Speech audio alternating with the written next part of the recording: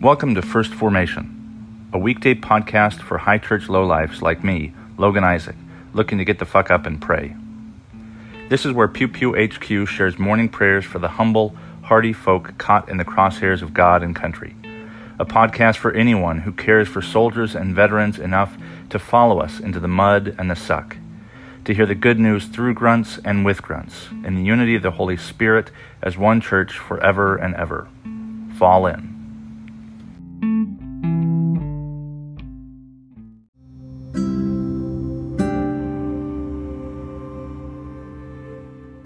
Adam Baker, United Methodist pastor, North Carolina Conference of the United Methodist Church. Psalm 119, verses 1 through 8. Blessed are those whose ways are blameless, who walk according to the law of the Lord. Blessed are those who keep his statutes and seek him with all their heart. They do no wrong but follow his ways. You have laid down precepts that are to be fully obeyed. Oh, that my ways were steadfast in obeying your decrees. Then I would not be put to shame when I consider all of your commands. I will praise you with an upright heart as I learn your righteous laws. I will obey your decrees. Do not utterly forsake me. Leviticus 26, verses 34 through 46. And the land will enjoy its Sabbath years all the time that it lies desolate, and you are in the country of your enemies. And then the land will rest and enjoy its Sabbaths. All the time that it lies desolate, the land will have the rest it did not have during the Sabbaths that you lived in it. And as for those who are left, I will make their hearts so fearful in the lands of their enemies, that the sound of a wind-blown leaf will put them to flight. They will run as though fleeing from the sword, and they will fall, even though no one is pursuing them. They will stumble over one another as though fleeing from the sword, even though no one is pursuing them. And so you will not be able to stand before your enemies. You will perish among the nations. The land of your enemies will devour you. And those of you who are left will waste away in the lands of their enemies because of their sins. Also because of their ancestors' sins they will waste away. But if they will confess their sins and the sins of their ancestors, their unfaithfulness and their hostility toward me, which made me hostile toward them so that I sent them into the land of their enemies, then when their uncircumcised hearts are humbled and they pay for their sin, I will remember my covenant with Jacob, my covenant with Isaac, my covenant with Abraham, and I will remember the land. For the land will be deserted by them and will enjoy its Sabbaths while it lies desolate without them. They will pay for their sins because they rejected my laws and abhorred my decrees. And yet in spite of this, when they are in the land of their enemies, I will not reject them or abhor them, so as to destroy them completely, breaking my covenant with them. I am the Lord their God. But for their sake I will remember the covenant with their ancestors whom I brought out of Egypt in the sight of the nations to be their God. I am the Lord. These are the decrees, the laws and regulations that the Lord established at Mount Sinai between himself and the Israelites through Moses. 1 John 2, verses 7 through 17. Dear friends, I'm not writing to you a new command, but an old one, which you've had since the beginning. This old command is the message you have heard. Yet I am writing you a new command. Its truth is seen in him and in you, because the darkness is passing and the true light is already shining. Anyone who claims to be in the light but hates a brother or sister is still in darkness. Anyone who loves their brother and sister lives in the light, and there is nothing in them to make them stumble. But anyone who hates a brother or sister is in the darkness and walks around in the darkness. They do not know where they are going because the darkness has blinded them. I am writing to you, dear children, because your sins have been forgiven on account of his name. I am writing to you, fathers, because you know him who is from the beginning. I am writing to you, young men, because you have overcome the evil one. I write to you, dear children, because you know the Father. I write to you, fathers, because you know him who is from the beginning. I write to you, young men, because you are strong, and the word of God lives in you, and you have overcome the evil one. Do not love the world or anything in the world. If anyone loves the world, love for the Father is not in them. For everything in the world, the lust of the flesh, the lust of the eyes, the pride of life, comes not from the Father but from the world. The world and its desires pass away, but whoever does the will of God lives forever.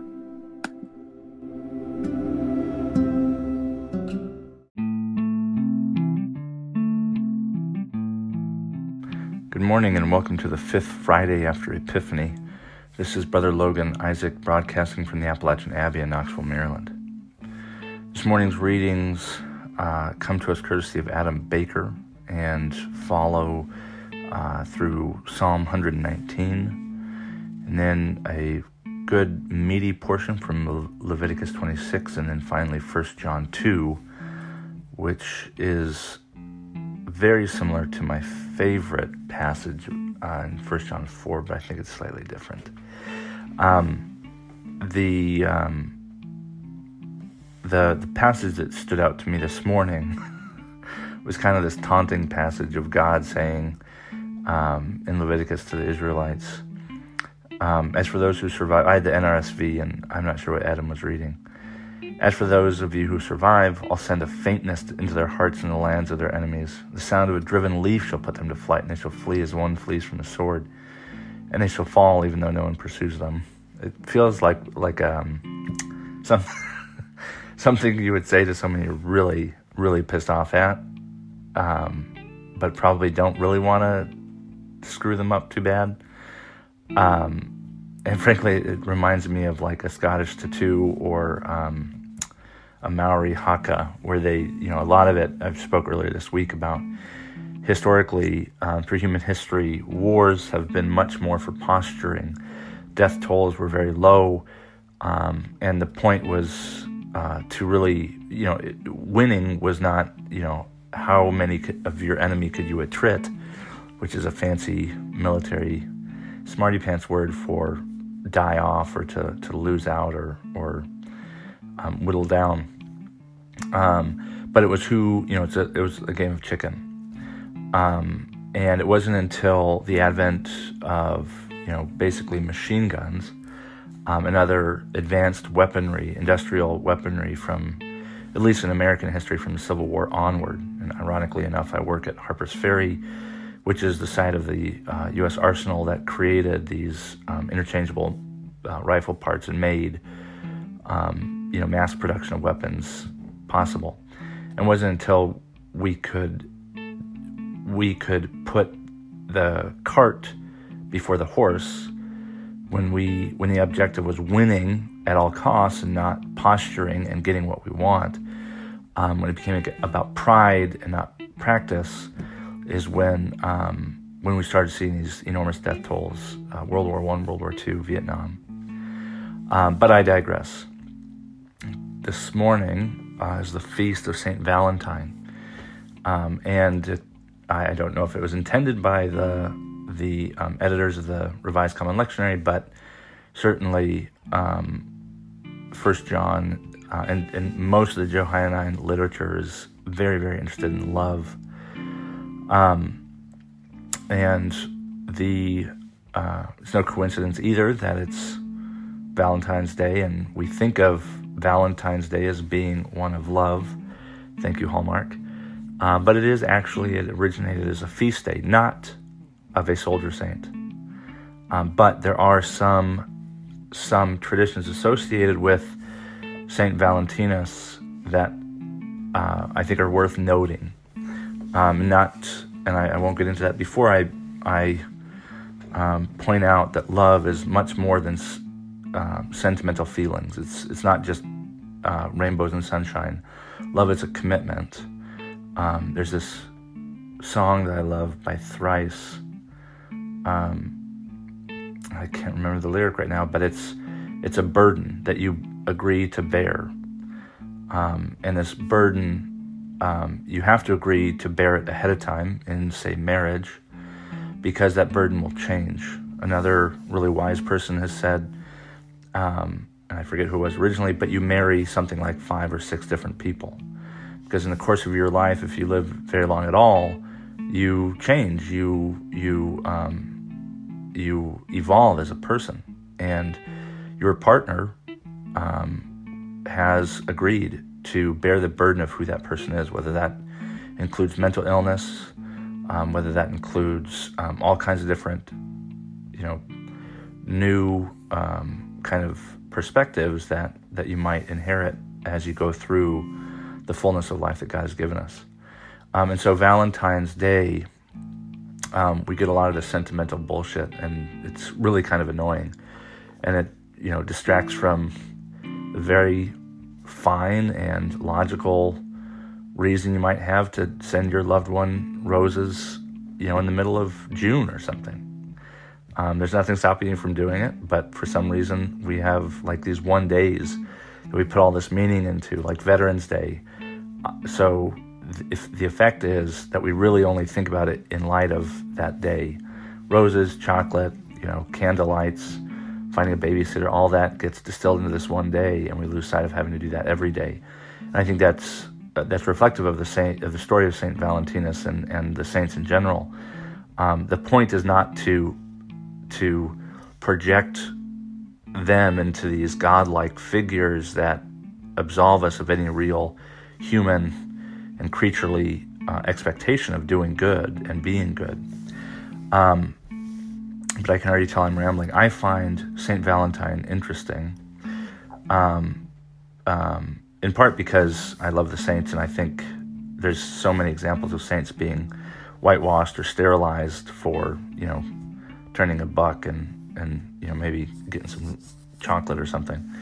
But I had to look this up, why Valentine is about love and romanticism, and it has a lot to do with the medieval period, and one of the most popular books at that time was Jacob Dvorak's Golden Legend. And the Golden Legend never intended to be an historical account of the saints. It was like comic book version.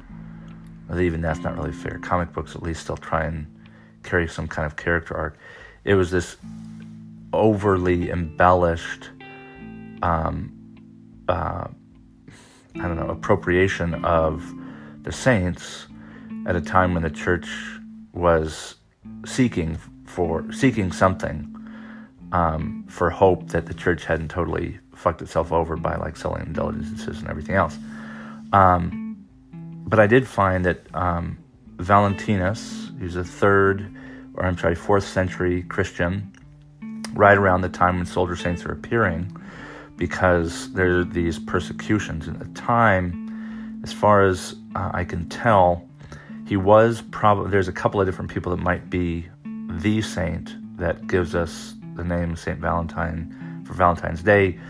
But Valentinus was actually a pretty common name in the 4th century. And there are two that are contenders for who it might be related to. And either or both of them are priests. It was illegal to be a Christian, and to be a priest was particularly problematic. And depending on which person or life story you follow,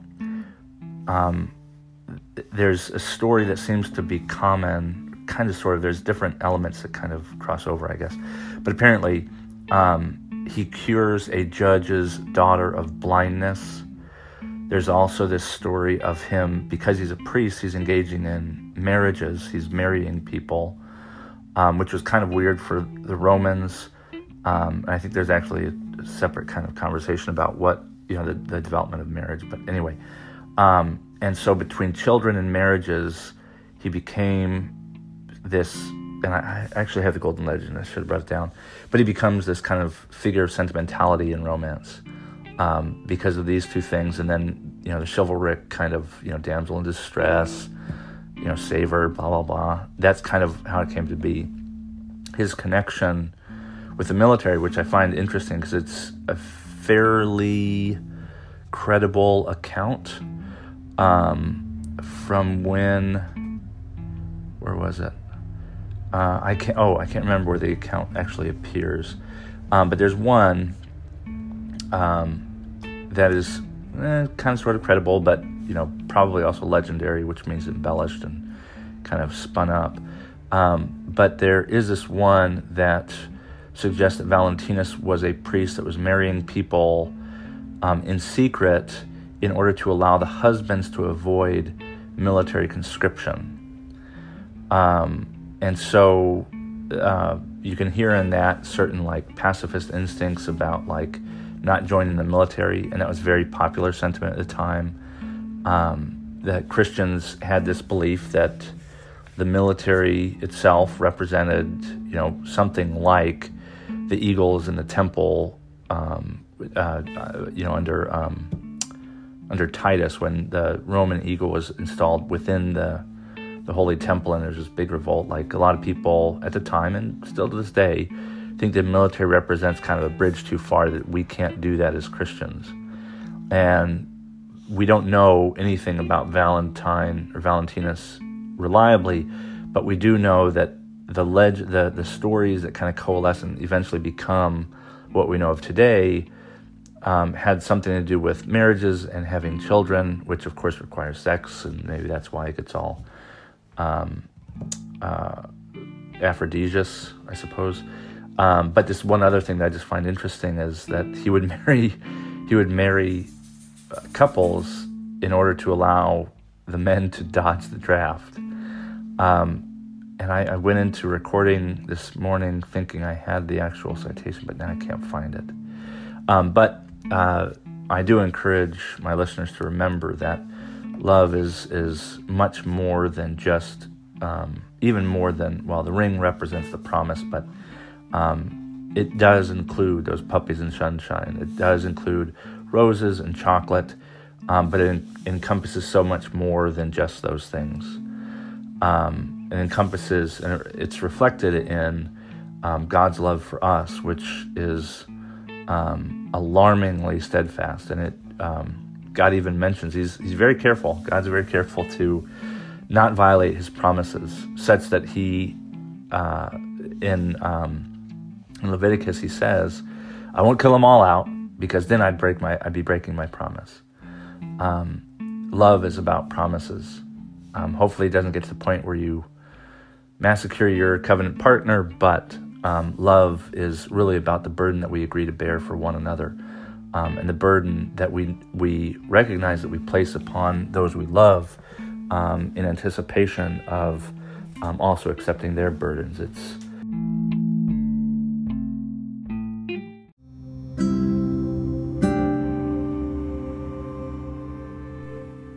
a prayer for those we love, from the Book of Common Prayer.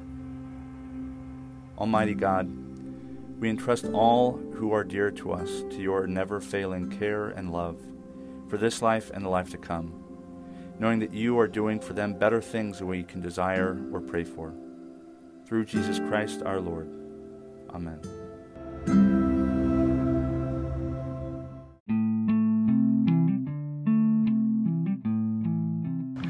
Thank you for falling in to First Formation, where Pew Pew HQ shares morning prayers for the humble, hardy folk caught in the crosshairs of God and country. If you like what you've heard, I hope you'll consider participating in one of the 3 following ways. First, you can support the podcast with a monthly contribution at anchor.fm/firstformation/support. You can sponsor morning prayer for Pew Pew people with as little as $1 a month, and you can cancel at any time if I piss you off. Second, you can become a co-host by recording a weekday lectionary reading yourself and sending it to me to be included in an episode of your choosing. Instructions for co-hosts will be provided to you directly, and you don't have to be a grunt to participate in First Formation in this or any way. Finally, and most importantly, you can send me your prayer requests of a minute or less with the recording app of your choice. Prayers may be added to a morning prayer episode, aired anonymously if you wish, or kept private for me to pray for off air. So there you have it, 3 ways to participate in morning prayers for Pew Pew people. I hope you'll continue to listen in and maybe even consider participating yourself. This has been Logan Isaac, always faithful, always family. Semper Familia.